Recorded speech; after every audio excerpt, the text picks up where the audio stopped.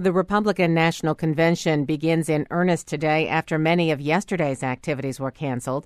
WVXU political reporter Howard Wilkinson has been following the Ohio delegation and joins me this morning. Good morning, Howard. Good morning.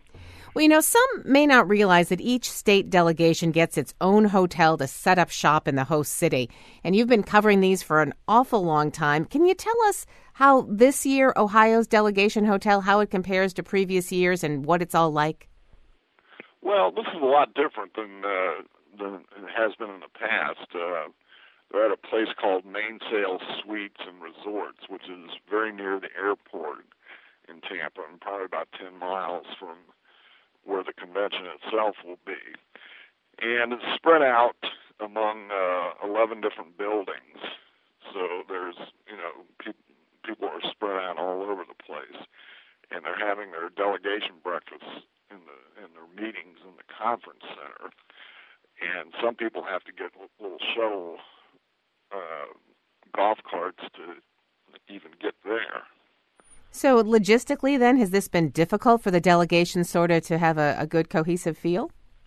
Yeah, I mean, it's a lot different than it normally is, where you're in a single hotel and you just go up and down the elevator to a ballroom and back to your room. I mean, these people have to, we're spread out over quite a big area.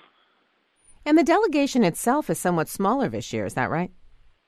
Well, the delegation is smaller. There's 66 delegates. There's 63 alternates. There are actually about 500 Ohio people here, and a lot of them are guests. A lot of them are what they call honorary delegates. A lot of them are corporate sponsor types.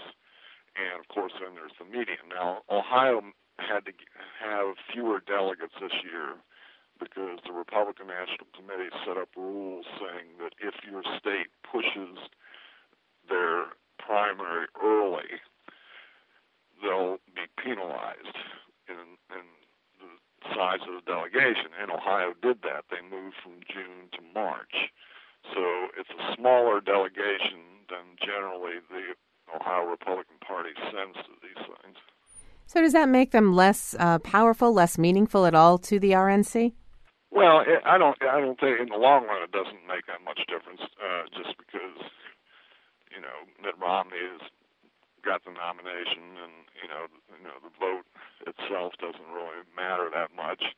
What matters really is if they come out of here fired up and ready to go to work for this ticket.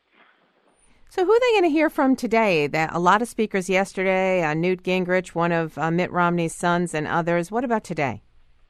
Well, at the delegation breakfast this morning, Rick Santorum is going to speak, which is interesting because he, was obviously a candidate for the nomination himself. He did very well in Ohio, actually. He won 6 of the 16 congressional districts in the primary. His problem was that he didn't have complete slates of delegates in 3 congressional districts, so, that pretty much killed any chance of him winning Ohio during the primary. But, he obviously has a following in Ohio.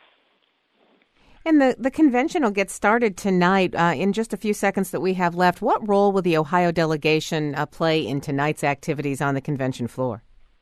Well, tonight, probably not very much. I mean, they're just, they'll be there. They'll be listening to the speeches. They'll be milling around. They'll actually be meeting a whole lot of other people from other states.